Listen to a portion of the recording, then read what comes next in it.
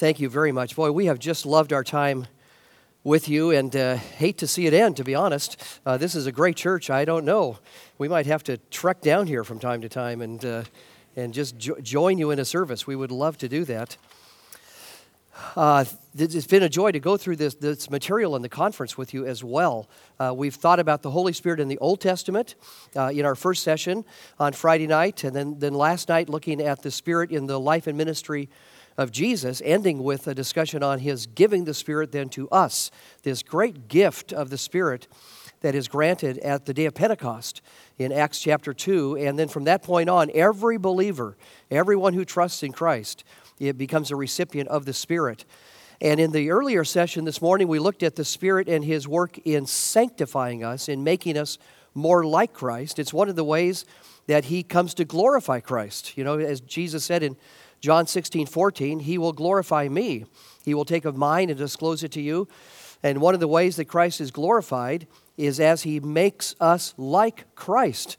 What is that expression? There is no greater, the highest flattery, what is that, honey? The highest flattery is imitation, something like that. I should have thought of it ahead of time, shouldn't I? But anyway, that idea. So you know, the Father honors His Son and grants us the greatest privilege possible by making us like the one He loves most, His Son. And so we get to share in that character. Well, in this last session now, we're going to be looking at the Holy Spirit and His work in empowering us for service. So He empowers us to grow in Christ's likeness, but He also empowers us to serve in the body of Christ and serve in the world as we bear witness of Christ. So I hope you have the handout. You should say session 4, the work of the Holy Spirit in empowering service. And I want to look again with you at several areas. We're not going to be able to look at all the passages that are here. You can read those yourselves later. I'll pick a few of them to talk about with you and think about in these various categories. The first one, I think, is the most obvious one, the one that really has to dominate in our thinking when we think of how does the Holy Spirit empower our service? And the answer is He gives every one of us gifts of the Spirit. This is not just given to a select few. This is given to all the people of God, all of those who are truly saved in Christ. The Holy Spirit grants them a gift, at least one, and I'm sure in many cases several gifts are granted by the Spirit. Look at 1 Corinthians 12:7, where Paul says, to each one of us is given the manifestation of the Spirit for the common good. So we learn a couple of things in that verse. One is that every one of us becomes a recipient of this gift of the Spirit. And so, you know, as we think of our own lives with fellow believers, let me encourage all of us to think of ourselves in two ways simultaneously, right? And the reason I say simultaneously is because we tend to think of ourselves, I just know this from observation, we tend to think of ourselves either as one or the other. But we ought to think of ourselves as both of these simultaneously. Well, what are you saying? Okay, well, here it is. We ought to think of ourselves both as receivers of the gifts of others. So we come together to benefit from, to grow from, to be stimulated from the gifts of other people in our lives to help us grow in Christ. But we also come as givers, as those who give of our gifts to benefit others in the body of Christ, to help them grow in Christ. And so I think there's a tendency for some people in the church to think of themselves, oh, we're the receivers. We come to church, we find a place to sit, and we just receive. And that's our role, is to be a receiver. And then other people come, perhaps your pastor, you know, and others who come and are prepared to serve in particular ways, and they come as the givers. And honestly, we all ought to think of ourselves as both of those. And, you know, I tell my students oftentimes, I know you're going to be tempted to think of yourselves as the givers. You know, you study and prepare and you come and teach or preach. You're the giver. But I say, boy, you need to humble yourself and recognize you don't have it all. There are people in that congregation whom God has gifted, and they can contribute to your own spiritual growth if you will have an openness to that. So indeed, we need to be open to receive from others, as well as people who tend to come and sit and soak, right? Don't do that. You come and sit indeed, but you come and sit and give. You contribute in ways that will encourage one another to growth in godliness. So that's one thing we realize. It's given to everyone, and so we should be givers and receivers. But also notice the end of that verse. To each one is given a manifestation of the Spirit for the common good. So these gifts of the Spirit are not given principally to benefit the one who has the gift. Although in most cases, those gifts do benefit us who has the gift. But the gift is given principally so that we can use those gifts to benefit others for the common good, for the growth of the body, for the benefit that can be to the spiritual growth of others. So let me just encourage you as you gather together to in a sense, retrain how you think about what it means to gather. Train yourselves to think when you come on Sunday morning, I need to be a giver and a receiver, right? And train yourself to think, I need to contribute to the common good. That is, a way in which others can grow in Christ. So, I mean, it's not bad to talk about the weather or talk about sports, things like that. That's not a bad thing to do. But goodness, when we gather together, the primary emphasis ought to be on the things of the Lord, spiritual things that will encourage us, ways in which God has answered prayer, concerns we have, and asking people to share those with us and the like, so that we meet and gather at a spiritual level more often, I think would be so healthy for most congregations. So indeed, the gifts of the Spirit are given to each one of us for the common good to build us up in Christ. Here's another passage that is so helpful on this. 1 Peter chapter 4, verses 8 to 11. Peter writes, above all, keep fervent in your love for one another, because love covers a multitude of sins. Be hospitable to one another without complaint. As each one has received a special gift, employ it in serving one another as good stewards of the manifold grace of God. Whoever speaks is to do so as one who is speaking the utterances of God. Whoever serves is to do so as one who is serving by the strength which God supplies, so that in all things God may be glorified through Jesus Christ, to whom belongs the glory and dominion forever and ever. Amen. Now, just quickly here, this is an amazing passage. Notice that the main lead concept that comes in verse 10 is this. As each one has received a special gift. So we've just talked about that. All of us have received a gift from the Spirit. As each one has received that, employ it in serving one another as good stewards of the manifold grace of God. So our main reason for having that gift, again, is not for my benefit. It's for the benefit of others as that gift is used. So you have a gift. God has given it to you. Use that gift for the benefit of those with whom you are worshiping and serving together in the body of Christ. And then this passage is helpful because it gives us two main categories, really the two broadest categories of the kinds of gifts that the Spirit gives. You see those? Verse 11, here's the first one. Whoever speaks is to do so as one who is speaking the utterances of God. So there's the first category of gifts, speaking gifts. These would be gifts as one that I have, a teaching gift or a preaching gift your pastor has, and there are many others in your church, I'm confident. Both men and women. Women can have the gift of teaching as well, who teach other women. But the gift of teaching or preaching, admonition, the gift of exhortation, the gift of evangelism, these are all gifts that God gives by which we speak forth the truth of God to others. And we are to do it, as he says here, as those who are speaking the utterances of God. So it's a sober thing to do what I do, to do what your pastor does, for any teacher of God's Word. Remember, James instructs us that not many of you should become teachers, brethren, because we will receive a stricter judgment.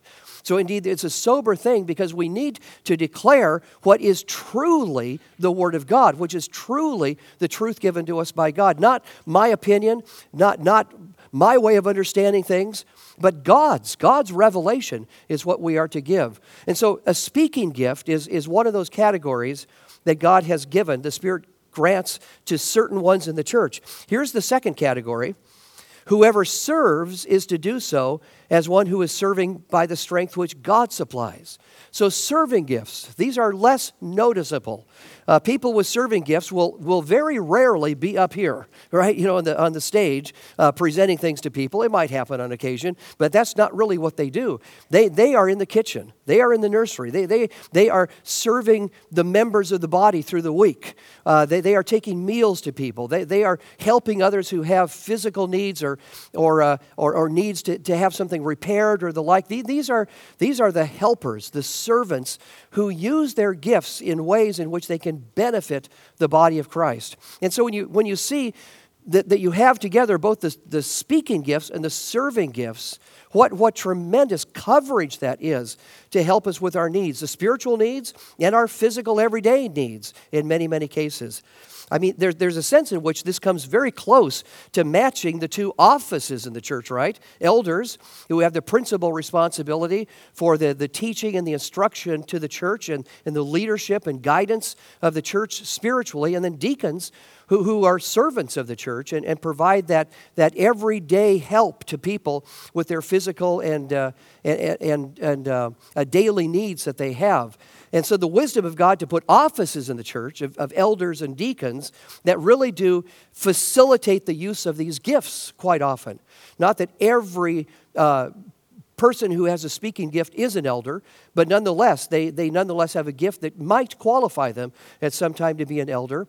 And certainly those who are serving, not every one of them is a deacon, but they, again, might have a gift that might in someday qualify them to serve as a deacon. And so indeed, these two areas are the broad areas that give coverage then to the deepest needs that we have spiritually and physically, as it were. Now, one more passage here I want to look at with you, and that's Ephesians 4, the next one also. This is the last one we'll do in this first category. But this passage is so very helpful, and you'll see why as we read this. Ephesians 4, verses 11 to 16, Paul writes that Christ gave to the church some as apostles, some as prophets, some as evangelists, some as pastors and teachers for the equipping of the saints for the work of service, to the building up of the body of Christ, until we all attain to the unity of the faith, of the knowledge of the Son of God, to a mature man, to the measure of the stature which belongs to the fullness of Christ. As a result, we are no longer to be children tossed here and there by waves and carried out by every wind of doctrine, by the trickery of men, by craftiness in deceitful scheming, but speaking the truth in love. We are to grow up in all aspects into Him who is the head, even Christ, from whom the whole body, being fitted and held together by what every joint supplies, according to the proper working of each individual part, causes the growth of the body for the building up of itself in love. Okay, now there's a lot here, but let me just hit on a few points that I think are really important. The first is this, and we'll talk more about this in another major point here in a few moments. But God gives to the church gifted leaders. You know, he lists here apostles, prophets, evangelists, pastors, and teachers. And of course, apostles and prophets ended at the end of the first century, roughly at the demise of all the apostles. We know that from Ephesians 2:20. The church is built upon the foundation. So you don't keep building a foundation, do you? You build a foundation to have other things built on it, but the foundation is done at some point.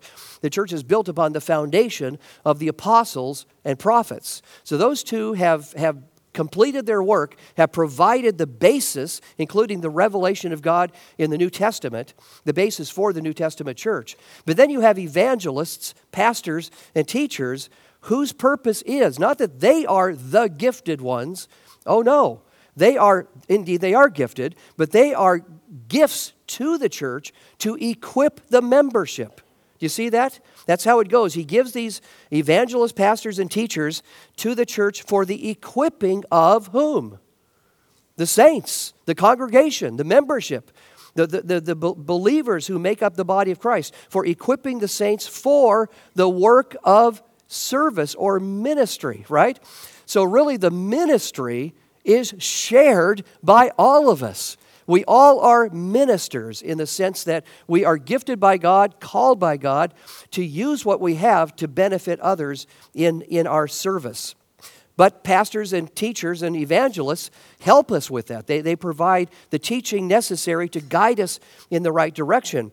And part of Paul's emphasis in this passage is we need them because, goodness, there are lots of voices out there that can trick us, can lead us astray. You know, we can be tossed here and there by waves of false teaching. And so we need those faithful teachers and preachers who will guide us into the truth. But then, once they do that, or as they do that, we then are equipped to minister to one another. And so the growth in the body of Christ, as Paul describes it in this paragraph, this section in Ephesians 4, is really a growth that is produced through the body of Christ to the body of Christ. Isn't it amazing? The growth really comes as we interact with each other, as the gifts are used more broadly together.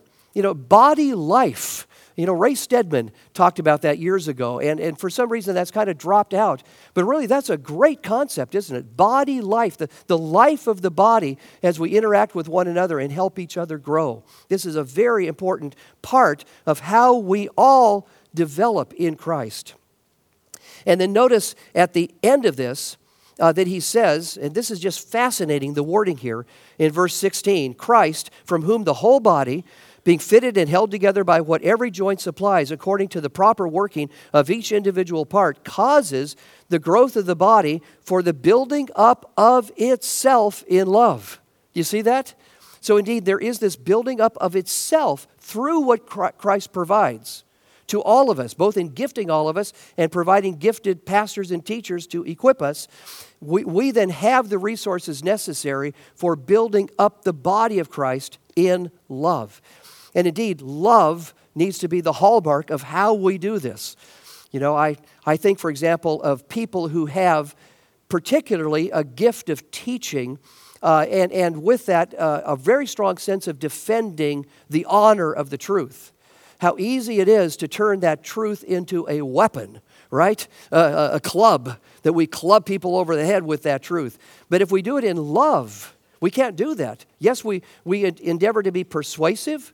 We endeavor to hold firmly to what the truth is. But we need to wield that truth in love, in kindness, in generosity toward one another. We need to be, in short, like Jesus, who was full of grace and truth. Don't you love it? Oh my goodness, full of grace and truth. I mean, if we're just full of truth and we don't have the grace, that's not like Jesus. But on the other hand, if we're just full of grace, but that grace compromises truth, then it really isn't grace, and it certainly isn't like Jesus, right? So let's work at being people who really share in each other's lives in ways in which we are truthful but kind and generous in building one another up in Christ. Okay, so this first category of spiritual gifts is one that is just really important, one that we need to latch onto more in the body of Christ. I fear that maybe what has happened is because of some of the strangeness of the charismatic movement, we've kind of discarded from our thinking the Holy Spirit and discarded spiritual gifts, thinking that that's kind of strange stuff. But really, there's a core of biblical teaching here that we dare not discard. We need to hold on to. Okay, let's move on. Second element we see in our ability to serve better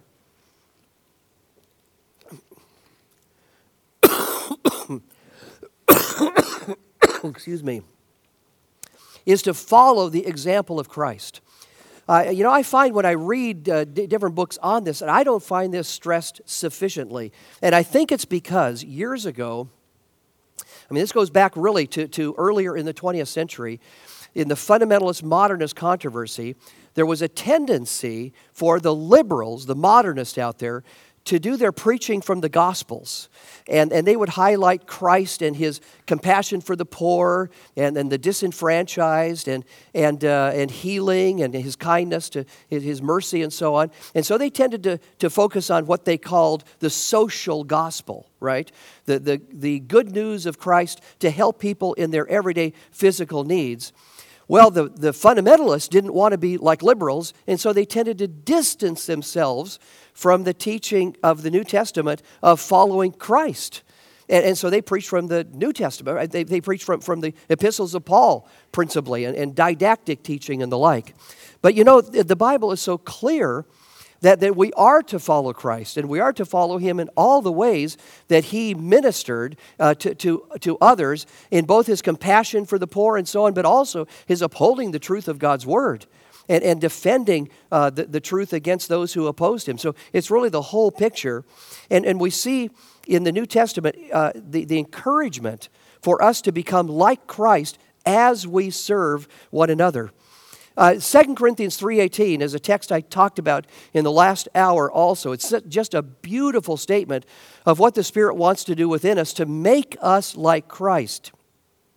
We read here that we all with unveiled faces behold as in a mirror the glory of the Lord Jesus and are being transformed into that same image from glory to glory. That means in incrementally increasing degrees of glory. And this is from the Lord, the Spirit. So what the Spirit wants to do within us in order to help us to serve others is to make us more like Christ. That Christ we talked about a moment ago, who is full of grace and truth. He wants to make all of us more like that so that we live out Christ-like service to one another. Service that is not Christ-like cannot really honor him. Only service that is representing Christ in what we do, motivated by love, motivated by truth, is service that truly does honor Christ and truly is beneficial to others as well. Look at another passage that is so beautiful. Philippians 2, just dropped out a few verses there. Philippians 2, verses 5 to 8, where Paul writes, "Have this attitude in yourselves, which was also in Christ Jesus, who, although he existed in the form of God, did not regard equality with God a thing to be grasped, but emptied himself, taking the form of a bondservant, and being made in the likeness of men. Being found in appearance as a man, he humbled himself by becoming obedient to the point of death, even death on a cross." I mean, it's a phenomenal passage, my friends. Verse 5 there is really the lead idea that we are to have the attitude in ourselves which you see in Christ.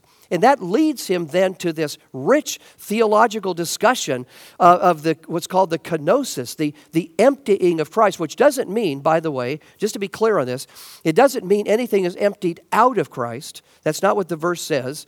It says that he emptied himself, or another literal translation of that term is he poured himself out. How did he pour himself out?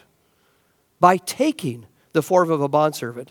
So all of who he is, fullness of deity, no subtraction to his deity at all, but he adds to himself humanity.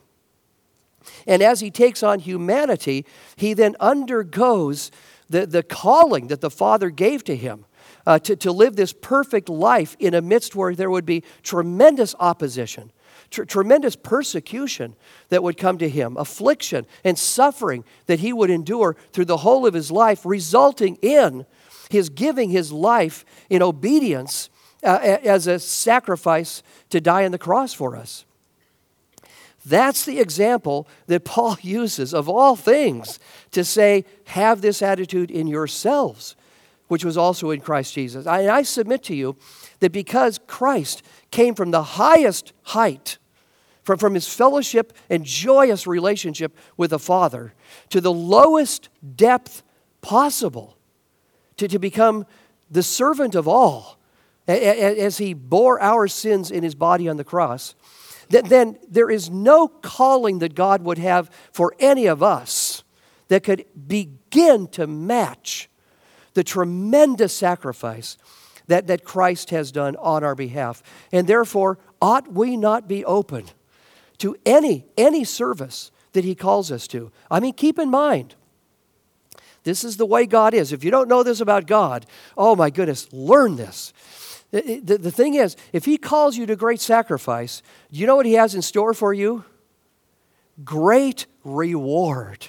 which may come in this life. Some of it may, a lot of it may, but a lot of it may wait until the life to come. But God will never, never call you to something that requires great sacrifice of you. Enduring affliction, enduring suffering, giving yourself in service to others without Him providing for you tremendous reward. Blessed are you when men persecute you and violate you for my name's sake. Great is your reward in heaven. So indeed, the joy of knowing that even that life we give ourselves to, that in obedience to Christ is a life that costs us a great deal. Number one, it will never cost us what it cost Jesus. Never. Impossible. We can't begin to match that. But nonetheless, it may cost us a lot. But number two, we don't lose in this process. It's a cost that ends up giving tremendously to us. And in this life, even if the reward doesn't come till heaven, in this life, the joy of knowing that we are doing what God has called us to do. So indeed, Christ-like living is the manner in which our service ought to take place. Representing Christ, the character of Christ, the love and grace of Christ, as indeed He has exhibited to us. Okay, let's move on to the next category, Roman numeral 3. Roman numeral 3, the strategic and central role of preaching and teaching primarily from church elders and leaders.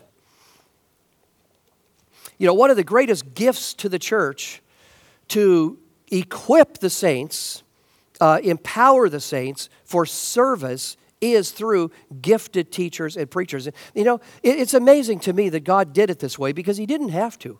I mean, God could have provided unilaterally all that each one of us needed to know just by His direct revelation to us, His directly working in our own minds or illuminating His Word as each of us would read the Scriptures and the like.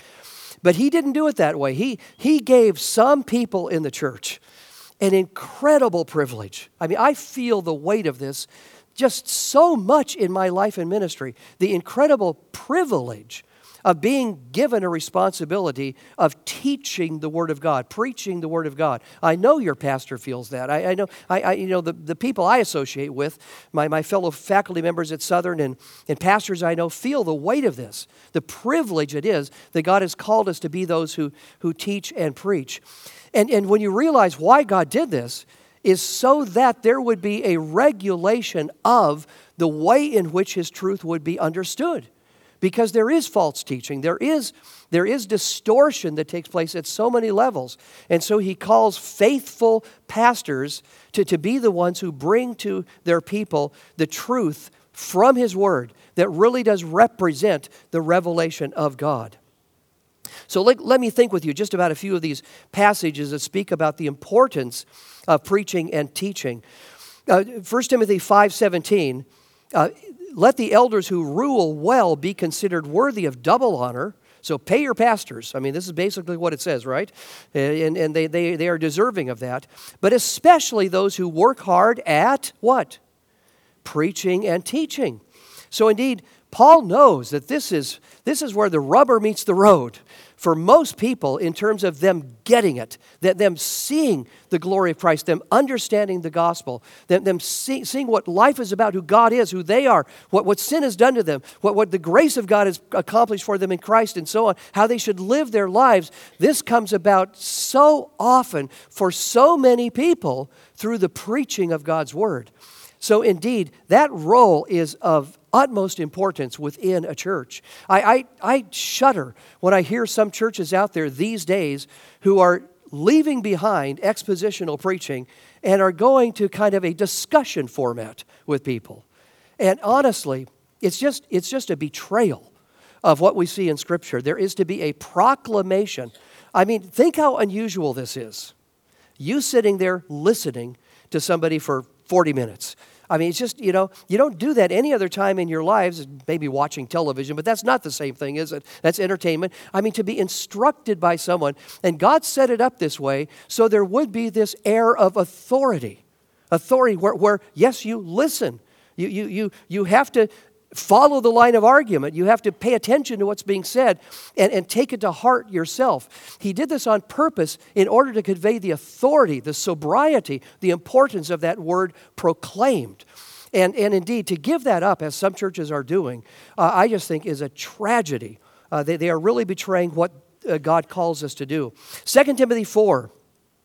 I solemnly charge you in the presence of God and of Christ Jesus, who is judge of the living and the dead, and by his appearance in his kingdom. Look at the preface to this, right? My goodness, that first verse. Wow, the charge is in the presence of God and of Christ, who is the judge of the living and the dead, by his appearance, his appearing in his kingdom. Wow, he set us up for something big. What is it? Preach the word. Be ready in season and out of season to reprove, rebuke, exhort with great patience and instruction. For the time will come when they will not endure sound doctrine. Boy, we're there today, aren't we? In the culture in which we live, so many churches are unfaithful out there. Oh, my goodness, it's just sad to think of this. The time will come when they will not endure sound doctrine, but wanting to have their ears tickled, they will accumulate for themselves teachers in accordance with their own desires. Oh yeah, let's find a book out there that describes God the way I want him to be. Oh, you can find it. You can find it, you know. You can find The Shack, you know, by William Paul Young. That just describes beautifully the way the people of Portland, Oregon want God to be. But you know what? He isn't that way. Read the Bible and find out who God really is. Yeah, there are people out there who tickle ears. They accumulate for themselves teachers in accordance with that, and they turn away their ears from the truth and turn aside to myths. But you, be sober in all things, endure hardship, do the work of an evangelist, fulfill your ministry. So, indeed, boy, pastors and teachers are just such an important part of a church to help equip the saints, and they will bear responsibility before the Lord. It is a sober thing to imagine standing before God and giving an account of false teaching. Oh, it makes me shudder. It makes me shudder. And so the sober responsibility of those who stand behind this desk to bring the Word of God to people as God has revealed it is so very important. Titus 1:9. Here is something in the process of describing the qualifications of elders in Titus chapter 1. Here is part of those qualifications, that they hold fast the faithful word, which is in accordance with the teaching, that is, the faith once for all given to the saints, so that they will be able both to exhort in sound doctrine and to refute those who contradict. So you see three things here about these pastors, teachers. They need, number one, to hold fast to those teachings themselves. I mean, how important it is for pastors to teach not only out of the careful thought of their minds, but of the deepest convictions of their hearts. This is what they believe. This is what they will die for. This is what they live for. This is what moves them in their own lives. The convictions of their hearts have got to be in line with the Word of God themselves in order to be preachers of God's Word. But then, as they preach, they need, I think principally, the first part of this, exhort in sound doctrine. This is what they do mostly, right, is teach the Scriptures and exhort people to know what the truth is and follow it. But then, but also along with that is to refute those who contradict. So goodness, when there is a popular book, I just mentioned earlier, The Shack, a popular book out there that everybody's reading, and it is contrary to the teaching of God's Word, then a pastor has the responsibility to warn his people about that way of teaching or that book that's out there. I mean, goodness, if they've written the book and their name is on it, it's open to discuss, yeah, right? You know, you're not betraying anybody's confidence because it's in Barnes & Noble. You know, you can get it yourself out there. And it really is important for pastors to guard their people from being attracted to things that might sound appealing, but in fact is leading you away from the truth of God's Word. So indeed, both to exhort in sound doctrine and refute those who contradict. Paul names names in his own writings. You know that? He names the names of those who he says to be careful of. You know, don't follow their teaching and so on. So that's part of what we do as well. And then Hebrews 13:17, obey your leaders and submit to them, for they keep watch over your souls as those who will give an account. Do you know that pastors who really take their role seriously feel this so deeply? They know that the responsibility for the well-being of the souls of my people is in a significant way in my hands. As I teach and preach and lead these people forward. And so they bear that responsibility and will give an account for that. But then he goes on to say, let them do this with joy and not with grief, for this would be unprofitable to you. Meaning, of course, don't make it unnecessarily hard on them. You know, I mean, yes, of course, there are always things that come up in a church, but don't be that person who is always complaining, always criticizing and calling things into question and the like, because that can just be so discouraging. And when a pastor and a teacher is discouraged, it's very hard for him then to have the joy of the Lord in his preaching and teaching ministry. So it will be unprofitable for you as a result of that. So, you know, boy, this role then is so important. I'm really excited with where your church is moving, just to know a bit from your pastor this weekend about moving toward an elder deacon structure and understand a plurality of elders. You know, every time elders are discussed in the New Testament as they relate to an individual church, it's always plural. It's always plural. It's a plural group of elders in this local church. There's 8 or 10 examples of that in the New Testament. It's very clear.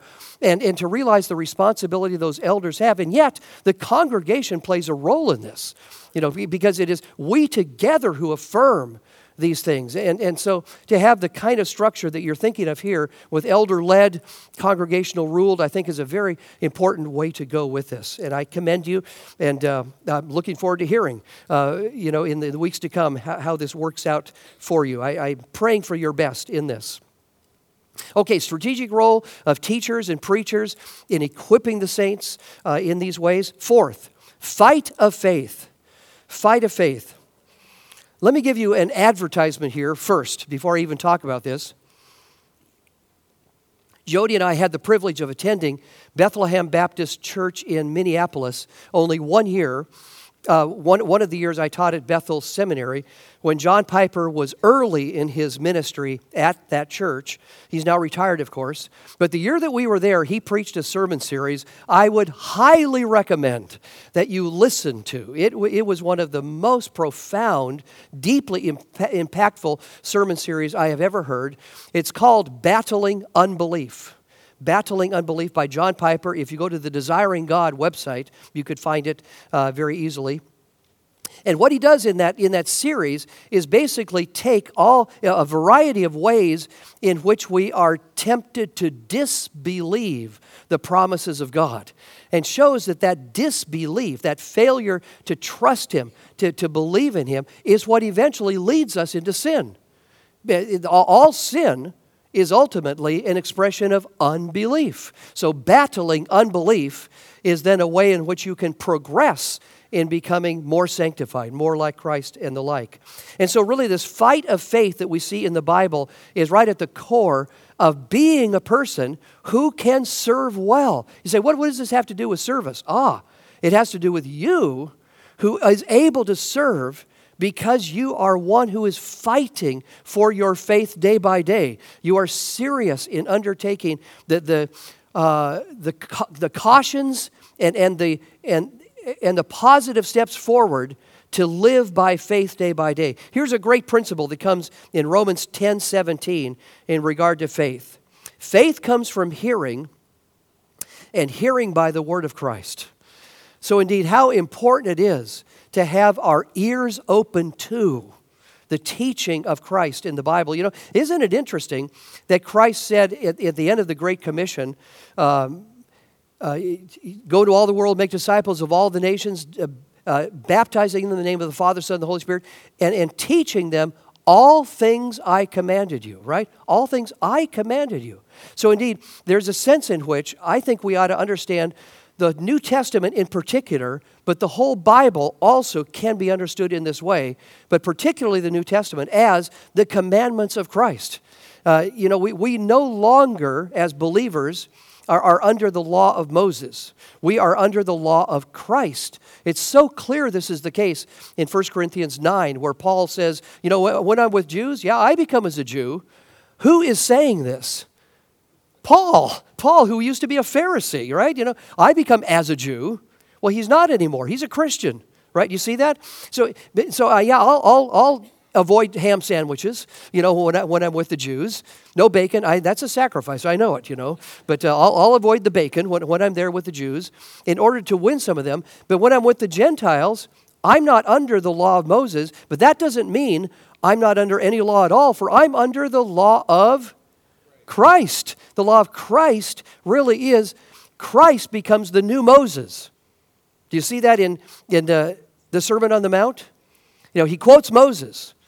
And he says, oh my goodness, my mind just has gone blank here. He quotes Moses. You have heard that it was said, and he quotes some statement from the Decalogue. You have heard that it was said, but then listen to these next words. But I say to you, oh my goodness. I mean, any Jew listening to that, his jaw would drop.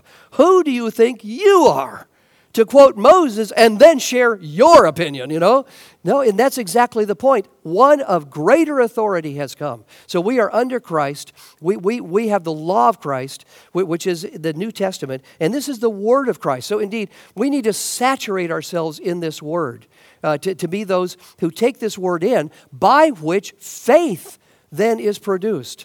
Without a regular supply of word that comes, yes, in your teaching and preaching together here, in your discipleship programs and the like, but also in your own individual time, in the Word, to be consistent and diligent in that, is a resource that provides for you what you need for faith. And why is faith so important?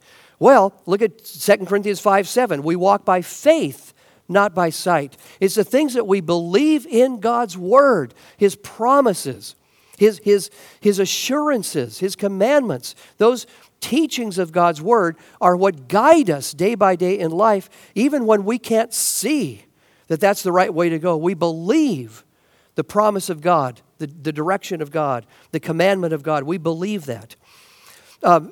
Colossians 1:23, skipping down just a bit. Colossians 1:23. Paul writes that you've been reconciled if indeed you continue in the faith, firmly established and steadfast, not moving away from the hope of the gospel that you have heard, which was proclaimed in all creation under heaven, and of which I, Paul, was made a minister. So indeed, if you continue in the faith, firmly established. So indeed, this notion of continuing to believe, and believe what is true, and believe it with greater conviction, and believe it with a greater sense of duty to proclaim it to others is what marks one who is truly saved. And then the last verse here on this section is 1 Timothy 6:12. Fight the good fight of faith. Take hold of eternal life to which you were called, and you made the good confession in the presence of many witnesses. So my friends, indeed, the faith that we have entered into is a faith that we need to fight daily to uphold. There are no vacation days for Christians. Did you know that? There's no day when Satan will post ahead of time, I'm not going to bother you today. Next Wednesday, you can have it. I'm not going to be after you. Oh no, he's after you every day. Your flesh is after you every day. The world is enticing you every day. So indeed, every day is a fight of faith for believers. If your view of the Christian life is, as I grow in Christ, it gets easier, you need to think again. It doesn't work that way. I mean, there is a rest that is coming in the new creation. Praise be to God. But in this life, we fight every day to believe the promises of God, to follow the commandments of God, to resist temptations that come knowing they are deceptive. They always lie to us and attempt to lead us into something that will be harmful. So indeed, may we walk by faith and experience the joy then of living in increasing obedience to the Lord. Final point, and many of you are going to wish this wasn't on the handout. Here it is. Sufferings and afflictions. What can equip us?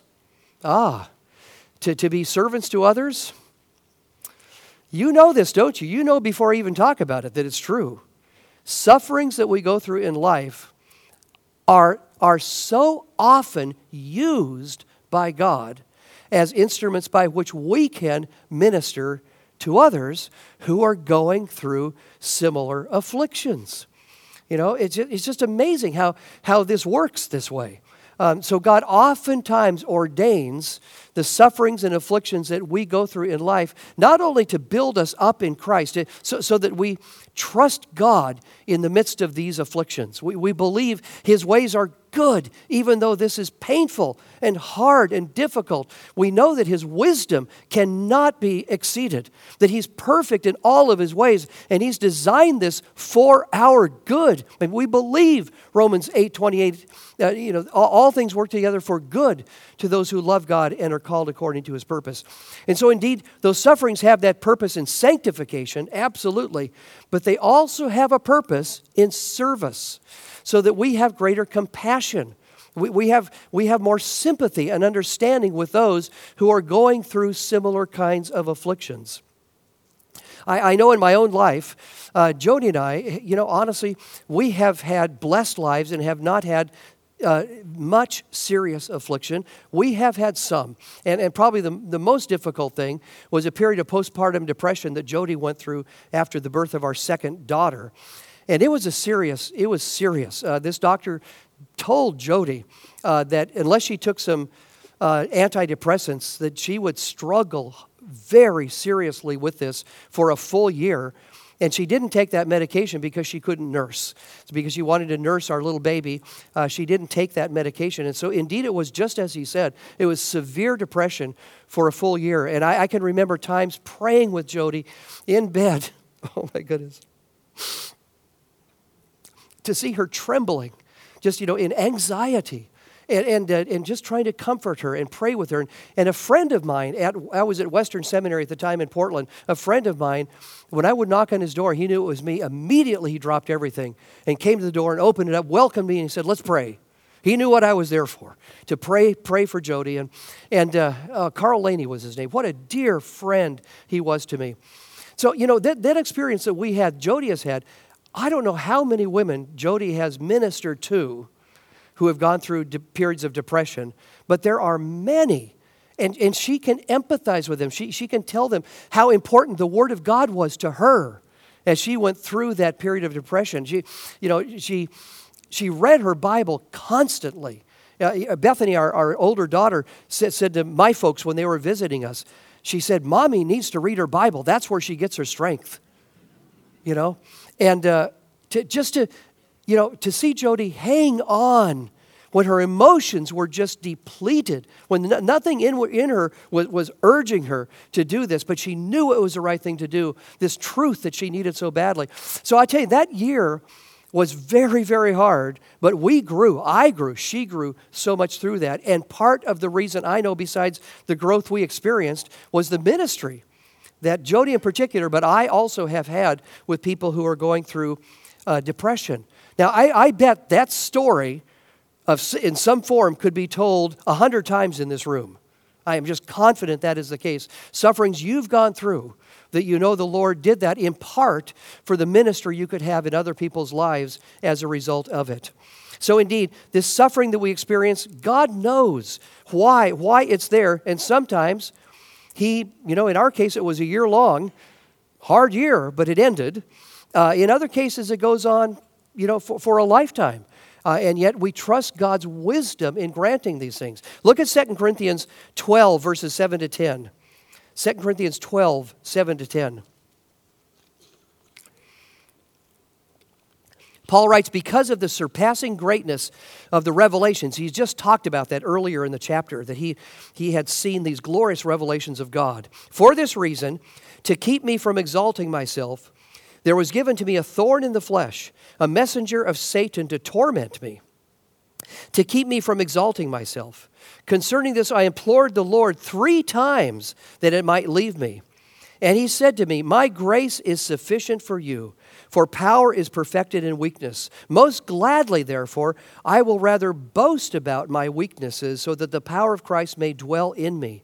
Therefore I am well content with weaknesses, with insults, with distresses, with persecutions, with difficulties, for Christ's sake. For when I am weak in myself, then I am strong in the Lord," obviously, is what he means. Let me just comment a bit on the 3 times that Paul prays. He prayed 3 times for the thorn in the flesh to be removed. Some people have taken this to be Trinitarian. He prayed to the Father, kind of like kids do. You go to mom first. Oh, she says no. You go to dad. I don't think that's it. He prayed to the Father, prayed to the Son, prayed to the Spirit. Hope one of them would say yes. I don't think that's it. I don't think that's it at all. He prayed to the Lord. I think this is the Lord Jesus. I think that's the most likely understanding of it. When he prayed to the Lord, Lord is used most often in the New Testament in relation to Christ. So he prayed in 3 times for this thorn to be removed. I don't know what the thorn was. My own suspicion, it's only a suspicion, is that it was his horrible eyesight that probably happened when the revelation of Christ came to him in his conversion. And he says, with what large letters I write, there are indications of how bad his eyes were, how difficult that would have been for traveling and so on. That's just a guess. I don't know. But it was some serious affliction that he had. He prayed 3 times for it to be removed. Here's what I think that 3 times means. Number 1, it means persistence in praying. You know that the only one who can help you with this is God. He's your only hope. So instead of going horizontal to everybody else out there to try to get help with this, not that it's wrong to do that, but if we go horizontal first and foremost, we are betraying our trust in the Lord. This is not trusting God, right? Because I know a good doctor, I know a friend. No, I mean, the horizontal is okay as long as you have first gone vertical, right? You go to the Lord and you pray to Him. So that 3 times indicates a persistence in praying. He recognized only God could help him with this. So he prayed and prayed fervently. And he didn't get the answer he wanted. So he prayed again. He prayed fervently. Again, the Lord didn't answer his prayers he wanted. And so he prayed again. So I think there is this sense of fervency and persistence in praying that is indicated with 3 times. But here's the other thing. 3 times indicates Paul accepted no as God's answer. Wow, that's a hard one, isn't it? Paul accepted no as God's answer. But notice the framework for the no, right? The declining Paul's request. No, I'm not going to take the thorn in the flesh away. Why? Because it will be better for you, Paul, to retain that thorn in the flesh for the good purposes I will bring about in your life through that. So indeed, and Paul then was able to minister to others from a standpoint of weakness and humility that really, it beautified his apostolic ministry because he was so humble in the ways in which he approached people. Now, he was bold with the truth, but he was a humble man, and part of that humility came about through this experience he had of the thorn in the flesh. So indeed, God uses these things in it to remake us to be a more humble people, a more grateful people, a more dependent people, so that we can then use those things in ministry to others. Last passage, we'll close after this. 1 Peter 4, bottom of page 4. Peter writes here, "Beloved, do not be surprised at the fiery ordeal among you, which comes upon you for your testing, as though some strange thing were happening to you. But to the degree that you share the sufferings of Christ, keep on rejoicing, so that also at the revelation of His glory you may rejoice with exultation. If you are reviled for the name of Christ, you are blessed, because the Spirit of glory and of God rests on you." My friends, you all know this. We are living in a time when the previous acceptance of the Christian faith in our culture is now in decline. And there is a growing hostility. I'm not telling you anything you don't know.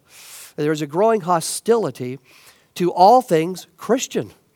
And indeed, we are entering, unless God does a work of revival that is remarkable in our land, and of course He could do that, and we pray for it. But if things don't change direction, we are moving in a direction in which we will experience far more direct persecution than we had ever thought. How do you minister in the midst of persecution? And I'll tell you, the single most important way you do is by you being faithful to Christ in the midst of that persecution. So your Christian friend can look at you, your neighbor can look at you and say, wow, look at her, look at him. How faithful they are to Christ, how committed they are to the truth of the gospel. They will not compromise on that. And it will inspire in others a longing likewise to be faithful. It will no doubt bring people to Christ as they see your love for Christ, your love for His gospel, your longing to honor God with your lives. As they see that exhibited in your life in the midst of persecution, they will say, what does that person have? Wow, I want that. So may God help us to be people who experience more of the sanctifying work of the Spirit in our own lives, but through that work within us, the fruit of service in the life of others. That God may use us to help build up the body of Christ and be used in a world that needs so badly to hear the gospel of Christ. May God do this good work for His glory and for the good of us, His people. Let's pray together. Father, thank you again this morning for the joy of being able to consider together some really weighty, beautiful, glorious truths about what it means to serve one another. Thank you for the gifts you've given each one of us in the body of Christ. Thank you for the gifts of pastors and teachers, elders. Thank you, Lord, for even the gift of suffering. Yes, gift of suffering, by which we grow in ways we never would have and can minister in ways we couldn't have otherwise. So, Lord, we give you praise for this and help us, Lord, to grow in our love for you and our longing to serve you well for the sake of Christ and for the good of your church. We pray this in Christ's name. Amen.